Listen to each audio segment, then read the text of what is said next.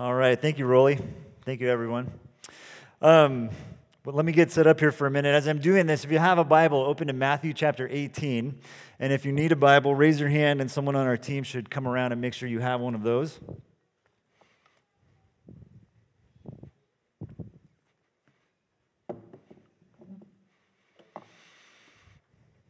And while you're finding that, let's begin with this. In the last, I'm going to move this out of the way a little bit. Over the last 10 years, really any period of history has, big turmoil and controversy. There's been, I think, our fair share of turmoil and controversy in our world in the last decade. But one of my favorite controversies that's kind of been roiling underneath the surface for a while is the great battle waging over the word literally. Any of you know what I'm talking about? This is where, we say things like, I am literally going to die if I do not get a taco. By the way, free student lunch today, we have enchiladas and just really, really good food. So if you feel like you're literally going to die without lunch, come join us today at free student lunch. Whether you're undergrad, grad, we'd love to have you be a part of that. Quick plug for free student lunch. All right, we have turned the word literally into the word figuratively. And so if you go online and you do some reading about this, there is so much angst about our misuse of the word literally out there in the world. People will point to this and say, oh man, this is a sign of our declining educational system. Or this is yet another way in which social media and the digital age are ruining people's minds. Or this is another example of how millennials have ruined the world, right? There's just all of this frustration about how people use the word literally. This is my favorite thing, though. This is from the Urban Dictionary. Literally, a word with no meaning in today's USA. Literally the funniest thing ever. Now, easy to poke fun of, I think, and probably for good reason, especially if you're a word nerd like me. You can get up in arms about this kind of stuff. But I want to defend the misuse of the word literally just for a moment, because what are we doing with this? We're using exaggeration. And exaggeration can actually be an incredibly effective tool of communication if used sparingly and wisely. If you use it too much, of course, you become the boy who cried wolf, and people will tune you out and not take you seriously anymore. But again, used well, exaggeration can go a long way towards making a strong point. It works in comedy. It works in rallying people to a cause. It works in motivation. And today, in this section that we're going to look at in Matthew, as we wrap up another movement within the book, we're going to see Jesus use exaggeration to great effect. Now, if you've been with us, you know this is a long journey through Matthew, and we're moving through it in sections or movements. This is the end of movement 5. We've been calling this movement a new community, because Jesus, in these chapters, he's been laying out the foundation for what this new community he calls the church is going to look like, telling his disciples, this is what it's going to be. This is what I'm inviting you into. This is what you are going to go and build. And so in today's big teaching, Jesus is going to show us a couple of things that are really important about God's heart, but then also about how we live together, how we live into this kingdom of right relationships, as we've been calling it, how we live together in the church.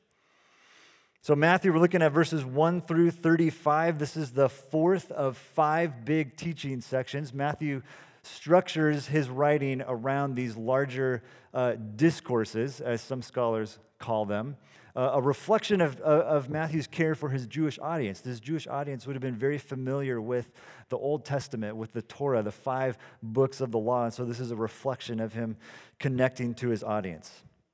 All right, this section begins with a very strange question, at least a question that's strange to our ears. At that time, the disciples came to Jesus and asked, who then is the greatest in the kingdom of heaven? This is what Rolly just did a few moments ago, right?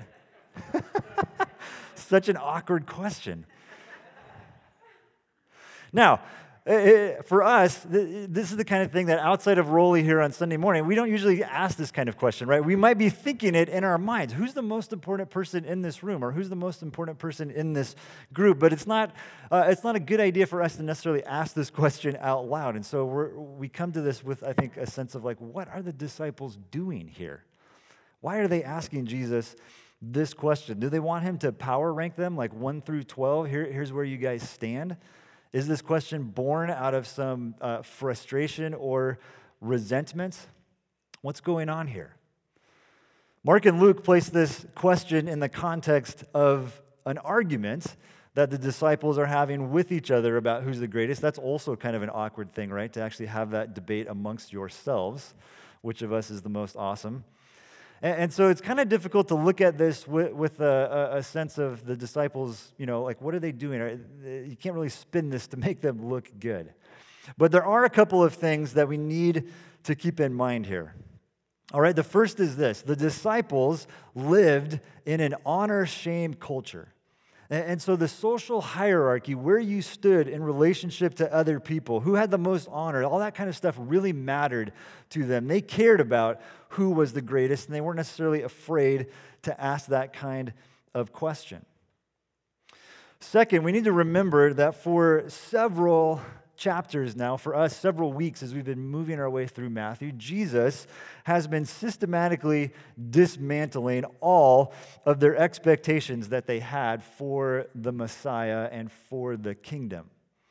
Remember, the Messiah was this long sought-after figure, this political figure, a king, a savior who would come and who would restore the kingdom of Israel. He would kick out the Romans or whoever the evil empire of the day was, restore the kingdom to greatness, and then usher in this era of peace and justice. And again, for several weeks now, Jesus has been saying, no, it's not going to be like that. This kingdom is going to be big, way bigger than Israel. This kingdom is going to be for everyone, and this kingdom is not going to come through military conquest or a political maneuvering. It's going to come through sacrifice. It's going to come through giving up power. It's going to come through my death. Jesus has told his disciples a couple of times now. And so the disciples are still working this out. They have all of the right information, but it hasn't fully sunk in yet. Their hearts and their minds haven't caught up with the information. They are in a process just like us. We don't get some big new information and automatically click over into a new reality. That may happen occasionally, but for the most part, it takes some time for that new reality to begin to set in. My whole life, the story of our family was that we were French. My last name, Boutry, is a French last name, and the story was that my great-grandfather, after World War I, moved from France over to Canada and then eventually made his way to Seattle, which is where my grandfather was born. Well, a couple of years ago, my grandfather passed away, and since then, as the family's gone through some of the records, we've discovered that we're actually from Belgium. And so there's been this mindset shift of, I'm not French, I'm like, is it Belgian? I don't even know what you call yourself when you're from Belgium. This is a silly story, but this came to a head for me last year during the World Cup, okay? My whole life, I've rooted for France, and I loved the 1998 team that won the World Cup. Zinedine Zidane is my favorite player of all time. I loved their 2006 team, and I was really excited about the 2018 team. I thought they were going to be really good. And then I discovered, I'm not supposed to root for this team. I'm supposed to root for Belgium. And then they play each other in the semifinals of the World Cup to see who goes to the finals to actually win this thing. And so I'm watching this game, and I'm like, okay, I have to root for Belgium. These are my people. I need to cheer them on. But as the game's going and France is winning, I'm like, this is great. France, no, I'm from Belgium.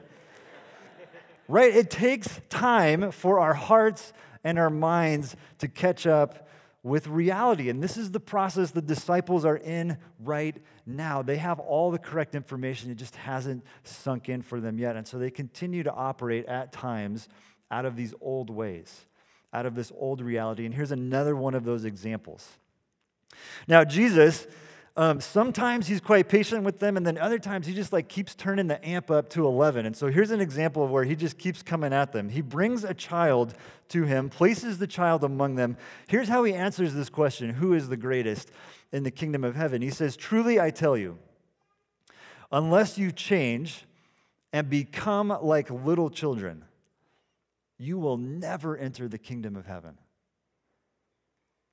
Whoever takes the lowly position of this child is the greatest in the kingdom of heaven, and whoever welcomes one such child in my name welcomes me."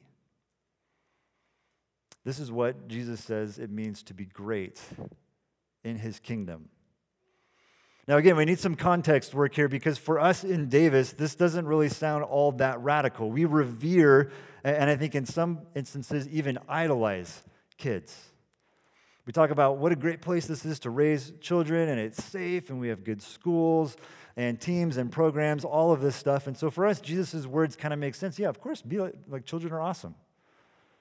But for the disciples, this was like, what is he talking about now? Children were on the same level, status-wise, sociologically speaking, as slaves. They were property. They had no important status in that culture at all. And even if you bring that into today, children are still dependent, needy, and vulnerable. This is a radical redefinition of what it means to be great. Become like a child, Jesus says. Now, there are two aspects of greatness that he points out here. The first is changing or turning, and in the Greek, this is the same word as repent. To turn, to repent, to pick a new direction and become like a child. Not childish, childlike. Which is to humble ourselves, to admit our lack of greatness, to admit our need and our dependency on other people or on something bigger and greater than us.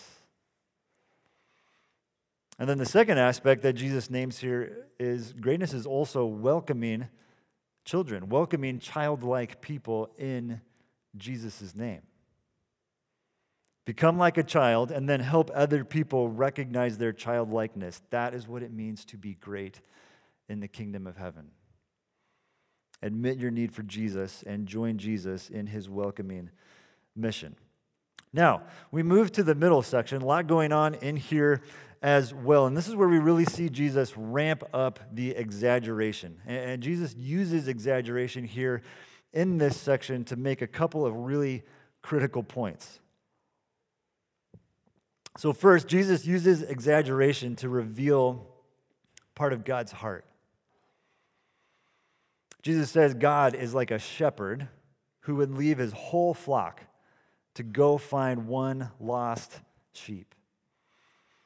This is an exaggerated point. Of course, God cares about the other 99. Of course, the shepherd cares about the other 99. But again, Jesus revealing God's heart here, and the key line comes in verse 14. In the same way, your Father in heaven is not willing that any of these little ones, and that's a phrase you'll need to remember here for a few moments, little ones should perish. What is God's heart? It's for people. He does not want people to perish. He does not want people to be lost. God deeply desires to extend us mercy.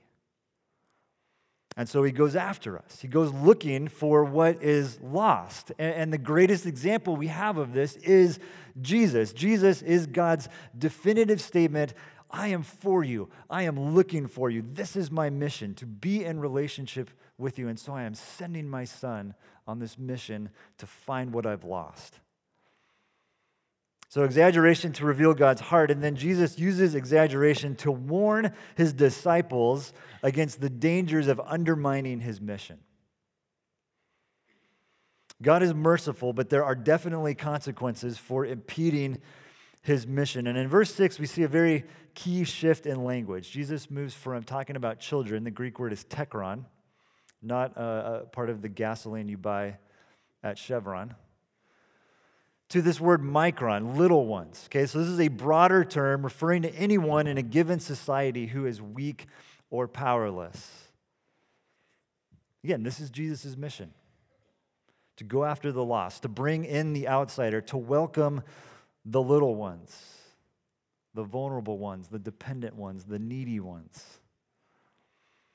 And to do that, it involves removing obstacles so that people can enter. And so if you are placing obstacles in people's way, of course this would be a big problem. If the mission is to remove obstacles and you're creating obstacles, you are in conflict with what Jesus wants to do. This is why Jesus has such harsh words for Peter back in Matthew chapter 16. Do you remember that scene where Jesus begins to explain, I'm going to go to Jerusalem and I'm going to die, and this is how this thing is going to go down. And Peter says, no, I will never let that happen to you. And Jesus says to Peter, get behind me, Satan. Why? Because Peter is hindering. He's creating an obstacle to Jesus' mission. In this section, Jesus goes on to use, again, a lot of exaggeration. He talks about millstones being hung around people's necks and thrown into the sea and cutting off limbs. All of it is not to be taken literally, but to make a point. Getting in the way of Jesus' mission has dire consequences. And it raises a really hard but important question for us. In what ways do we impede God's mission? In what ways do we cause microns, little ones, to stumble? Now, there's probably a long list of things that we could name here if we were really being honest, but I want us to talk about what Jesus names explicitly in this discourse and what he spends the most time unpacking for us. We impede the mission when we allow our relational dysfunction to consume our time and energy. We waste so much time on arguments and spats and disagreements, while at the same time there are so many people who desperately need good news all around us all the time, and we're arguing about whatever. Now, Jesus here gives us a plan of action. Jesus is not normally one to give a formula or a kind of a step-by-step process, but here he actually does. When it comes to this issue of relational conflict and the ways in which we can undermine his mission by getting sideways with each other, look at what Jesus says. If your brother or sister sins, go and point out their fault just between the two of you. If they listen to you, you've won them over. But if they will not listen, take one or two others along so that every matter may be established by the testimony of 2 or 3 witnesses. And that phrase is a reference to a passage in Deuteronomy. If they still refuse to listen, tell it to the church. And if they refuse to listen even to the church, treat them as you would a pagan or a tax collector. Okay, a couple of things that we need to unpack here from this process that Jesus lays out. First of all, he realizes that there's always going to be stuff that comes between us. We're sinful people, and we're going to hurt each other. We're going to disappoint each other. We're going to break relationship with each other. And so again, this is a process that can lead us towards healing, and it's a very simple process. It begins with just go right to that person and talk about it. If you feel, man, I think I might have messed that up, go talk to them. If someone has hurt you, go talk to them about it. Now, this is totally unscientific, but in my experience, 9 times out of 10, this works. The misunderstanding is cleared up, the relationship is restored, and we can get back to the work of the mission that Jesus has called us to. The unfortunate reality is we almost always skip this step. Right? We go, we talk to somebody else, we vent, we simmer on it, we stew in it, when we should be going straight to that person and clearing it up. Now, a quick tangent for just a moment, all right? How many of you are familiar with this concept of a life verse? Not very many of us. That's great, actually. A life verse is this thing that Christians do where they pick like one verse out of the Bible and that sort of becomes their mantra, all right? Steph Curry, his mantra, Philippians 4:13, I can do all things through Christ who gives me strength. Hopefully that gives him strength to make some more three-pointers today in game 2, all right? That's what I'm talking about when I'm talking about a life verse. Okay, I want to share with you guys this morning my life verse. It's from Acts 21:38, and it goes like this. Aren't you the Egyptian who started a revolt and led 4,000 terrorists out into the wilderness some time ago? All right? That's my life verse. Now, a little bit of context here, okay? This question is asked of a guy named Paul. Paul's one of the key leaders of the early church. And this comes at a point in Paul's story where he's getting a lot of new churches started, and it's causing controversy in different towns, and there's rumors swirling all around him. And so this soldier comes up and asks Paul this question: "Aren't you the Egyptian who started a revolt and led 4,000 terrorists out into the wilderness some time ago?" And as a leader, as someone who's in the public a lot, out in front, what happens a lot is people will talk about you behind your back, and then you'll hear things about what you do and say, and it's like, oh, I had no idea. Now, let me be very clear here. This has not happened at Discovery, so I'm not pointing fingers at anybody or rebuking anybody, but there's something about Paul being asked this question that just speaks to me in a very deep way, all right? The whole point of this conversation is to say this: when we don't go and talk to people directly, we end up in some very strange places, right? Aren't you the Egyptian that led that revolt with 4,000 people out in the wilderness? Why? Because people didn't go and directly talk to Paul about what he was doing. If something is between you and another person, go talk to them about it. When we go in other places and let that energy dissipate out into other things, it can get really weird. So go and talk to them directly. And then Jesus says, if that doesn't work, bring in someone else. And if that doesn't work, bring in some more people, especially wise people. And if that doesn't work, then it's probably time to move on. And we need to talk about this also for just a moment, all right? Verse 17, Jesus says, treat them as a pagan or a tax collector. I think there's two ways that we need to look at that phrase. One is this: Jesus here is recognizing that we do need to have boundaries. The kingdom of heaven is welcoming and inclusive, but not every behavior is good or should be tolerated. So we need to have some boundaries. When sin is named and confronted, it does open the door to healing and reconciliation, but reconciliation is not a road that everybody is willing to walk down. Some people will not want to go there with you. And in those cases, it's okay. Once you've given it your best shot and brought some other people into it, it's okay to move on. It's good to have boundaries. However, this needs to be tempered with the reality: who does Jesus pursue? And who does Jesus spend the most time with? Pagans and tax collectors. And so if this is who Jesus spends time with and this is who Jesus goes after, that should inform how we treat people, right? God's heart, again, is that none should perish. It is for mercy and forgiveness. It is that at some point there would be repentance and reconciliation. So reconciliation is always the goal. It's not always possible. Which is why what Jesus has to say next becomes so important. The story that we'll look at here in just a moment. Forgiveness is always possible. You may not be able to walk that road towards reconciliation, but you can always forgive someone, even if they don't want to go there with you. And here's the truth: you will never be free until you forgive them. Now, one more thought here. I think this is also very interesting. Jesus ends this section by stating that where 2 or 3 are gathered in his name, he is there with them. And this is a verse that comes up a lot at prayer gatherings and in small groups. And that's good. There's truth to, when we get together, Jesus is with us. But notice the context where he says this. It's in this process of seeking reconciliation.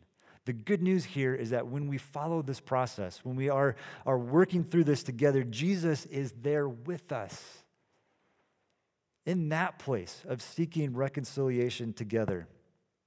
His power and presence moving us towards forgiveness. And this really becomes the theme of the final section of this discourse. And an interesting thing happens here as we get to the end of this teaching. Jesus, for the first time in Matthew, mentions God's anger. And so as we look at this, I want you to have that question in the back of your mind. What makes God angry? So the discourse gets interrupted by none other than Peter, who asks a question. This one's actually a fairly good question. Lord, how many times shall I forgive my brother or sister who sins against me? Up to 7 times? Now, as Jesus gives us more insight into how the kingdom works, how we're supposed to work together as a community, the natural question is, well, how far do we go with this? When do I know that I've done my part, that I've done my duty in seeking forgiveness and reconciliation? In Peter's mind, 7 was a good number. It was more than twice of what was required by the law. And you can imagine Peter feeling pretty good about himself right now, like, 7, that's a good number. I'll throw that in there. That'll make me look pretty good. And once again, Jesus just blows the whole thing up. He says, I tell you, not 7 times, but 77 times. Some translations say 70 times 7. Either way, Jesus' point is just keep doing it. Keep forgiving. And then he goes into this story, this very, in some ways funny and in other ways very disturbing story. This is a story about a king or a master who wants to settle accounts with his servants. One of the servants owes the master 10,000 bags of gold or 10,000 talents. Now, in that day, a talent was the largest unit of currency, and 10,000 was the largest number in the Greek language. So Jesus picks literally the largest debt imaginable, like $100 gazillion. And then I love this. He uses some understatement. He was not able to pay. So what does the servant do? He starts begging, right? Like, spare me, show me some mercy, give me a little bit more time to try to pay this back. This debt that is so big that this guy's never going to be able to pay this thing back. Just give me a little bit more time. And the big twist is the king cancels the debt and lets the guy go free. There's no payment plan, okay, I'll give you 3 more months to try to figure this out. It's just gone. Incredible mercy. Now, the guy leaves and immediately bumps into a co-servant who happens to owe him some money. Jesus says 100 silver coins. This is a vastly smaller number than the 10,000 bags of gold that he talked about earlier. So the guy who had $10 gazillion of debt forgiven is now going to make a big deal about a 20. All right, this is the kind of exaggeration Jesus is using in this story to make a point. The servant has his co-servant thrown in jail, shows him no mercy, but unfortunately, there are some others who see this whole thing go down, and they go and tell on him to the master. The master calls the servant in and says, "You wicked servant, I canceled all that debt of yours because you begged me to. Shouldn't you have had mercy on your fellow servant just as I had on you?" And here it comes. In his anger, his master handed him over to the jailers to be tortured until he should pay back all he owed.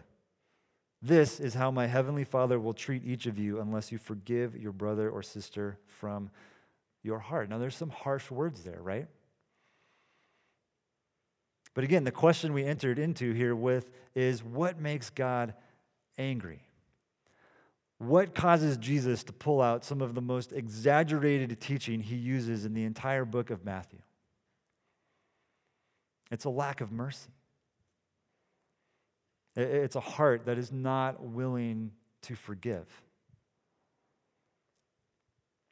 To refuse to forgive is to refuse the good news that we have been forgiven. To withhold mercy from fellow microns is antithetical to the good news about Jesus. It just doesn't make sense. He saved us, not because of righteous things we had done, but because of his mercy. Why does God cancel our debt? It is because he does not want any of us to perish. It's because of his great mercy. Jesus says earlier in Matthew, "Blessed are the merciful, for they will be shown mercy." There's this connection between our experience of God's forgiveness and our ability to extend forgiveness to each other.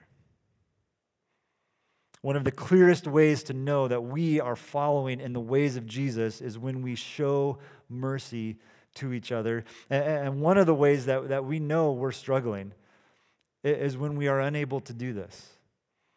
If there's a place where you're having a hard time extending forgiveness or mercy, there should be some alarm bells going off.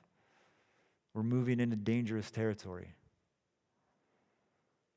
Again, we'll never be free until we can forgive. Now, God's anger and judgment of the merciless, I think, raise a number of important questions for us. First, have we received his mercy? Not because we were righteous, right? He saved us because of his mercy for us. Have we received that gift? Have we turned, repented, and become like children? And then are we extending that mercy to others? Important questions for us to sit with. Now, I want to introduce you to Bryan Stevenson. This is one of my new heroes in life. Bryan has been working for years on criminal justice reform through his organization called the Equal Justice Initiative. And he wrote a fantastic book a couple of years ago called Just Mercy. And he tells all kinds of amazing stories in this book. One of my favorite, though, is about a man named Avery. Avery's father died 2 months before he was born, and his mother died a year after he was born. So Avery was raised in the foster system in Alabama. He was abused and traumatized very early on in that experience. His story in that care system is terrible. And the trauma and abuse that he experienced as a small child stunted his physical and intellectual growth. And then as a teenager, some of that started to manifest in different behavioral issues, and the family that he was placed with was totally unequipped to handle that. They got so frustrated with him, they took him out into the woods and tied him to a tree and left him there.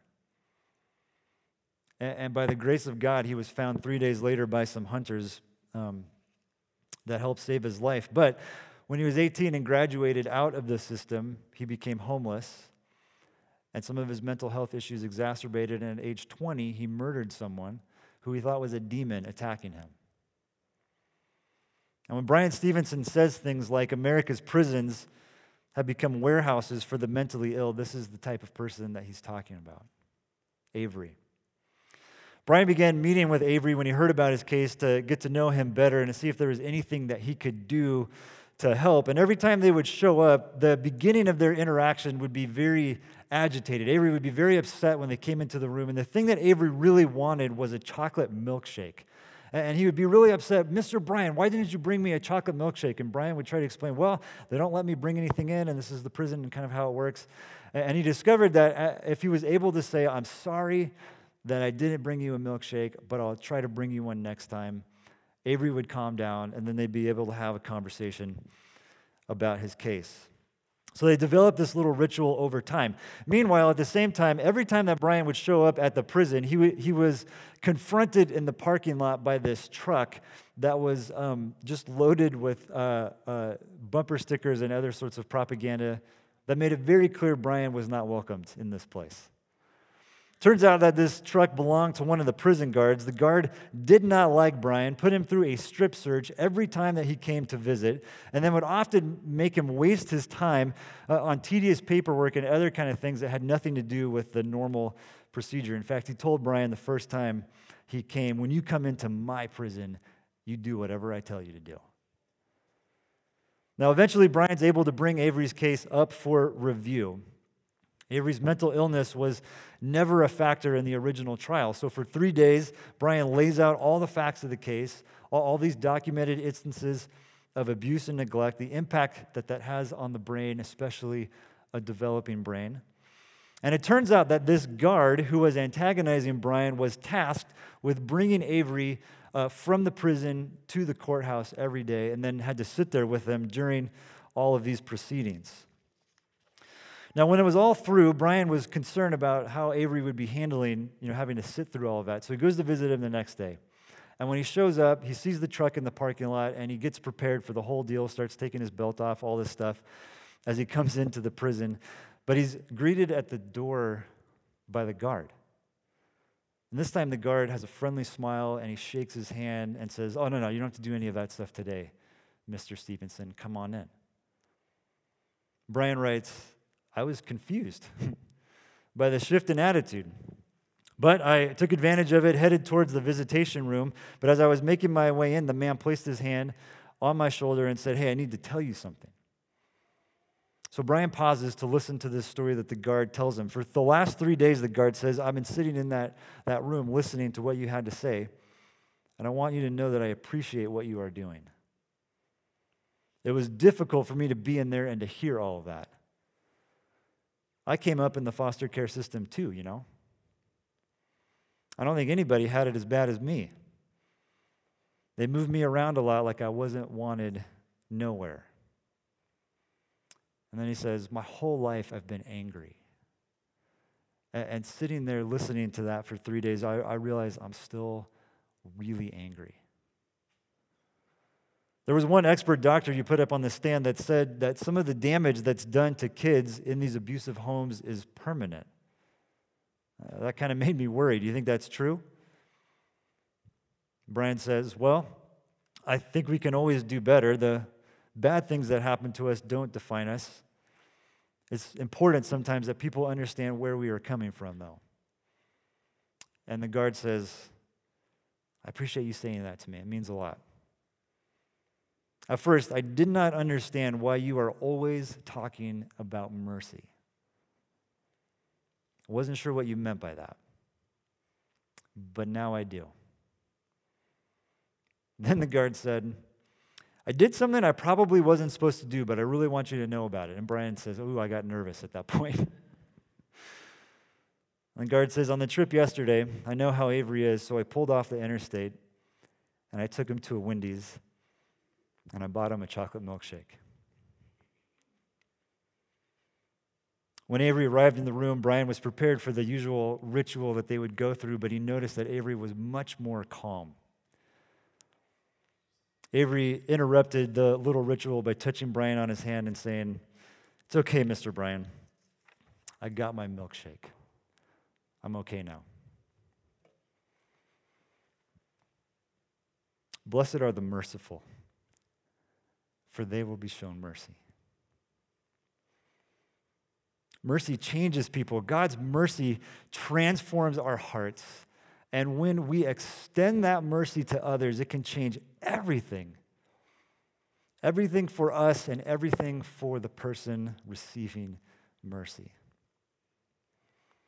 In Micah, we read, who is a God like you, who pardons sin and forgives the transgressions of the remnant of his inheritance? You do not stay angry forever, but delight to show mercy. You will again have compassion on us. You will tread our sins underfoot, and then watch this. You will hurl all our iniquities into the depths of the sea. What ends up in the depths of the sea?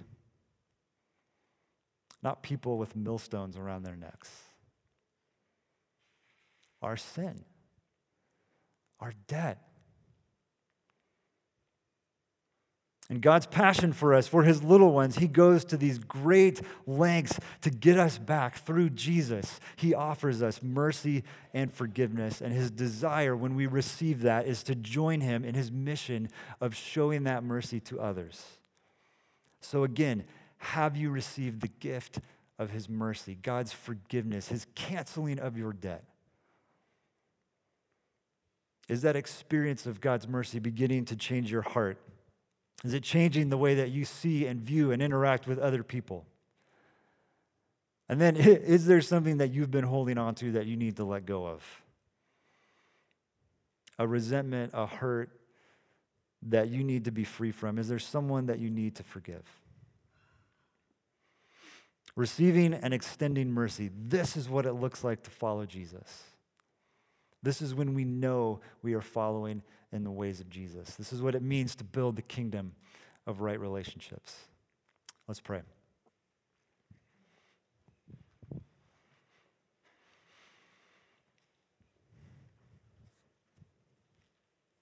God, we are so grateful this morning that you have canceled our debt, that you have thrown it into the depths of the sea. God, for some of us, there is a hard-heartedness. There are ways in which our heart has not caught up to the truth yet. And so I pray that you would continue to soften us towards that, towards receiving the mercy and the forgiveness that you have extended to us. May that become more real in our lives than at any other point. If we need to accept that gift for the first time, may we do that with open hands today. If we need to be reminded of the great lengths that you have gone to forgive us and to show us this mercy. Would you remind us of that this morning? And then, God, for those who are struggling, and it is a real struggle to forgive, would you help us to take a step in that direction today? To let go of that anger, to allow that bitterness to be softened just a little bit, to open up the door towards forgiveness so that we can be free. Free to be whole again and free to welcome the little ones in your name. This is our prayer this morning, God. We pray this in Jesus' name. Amen.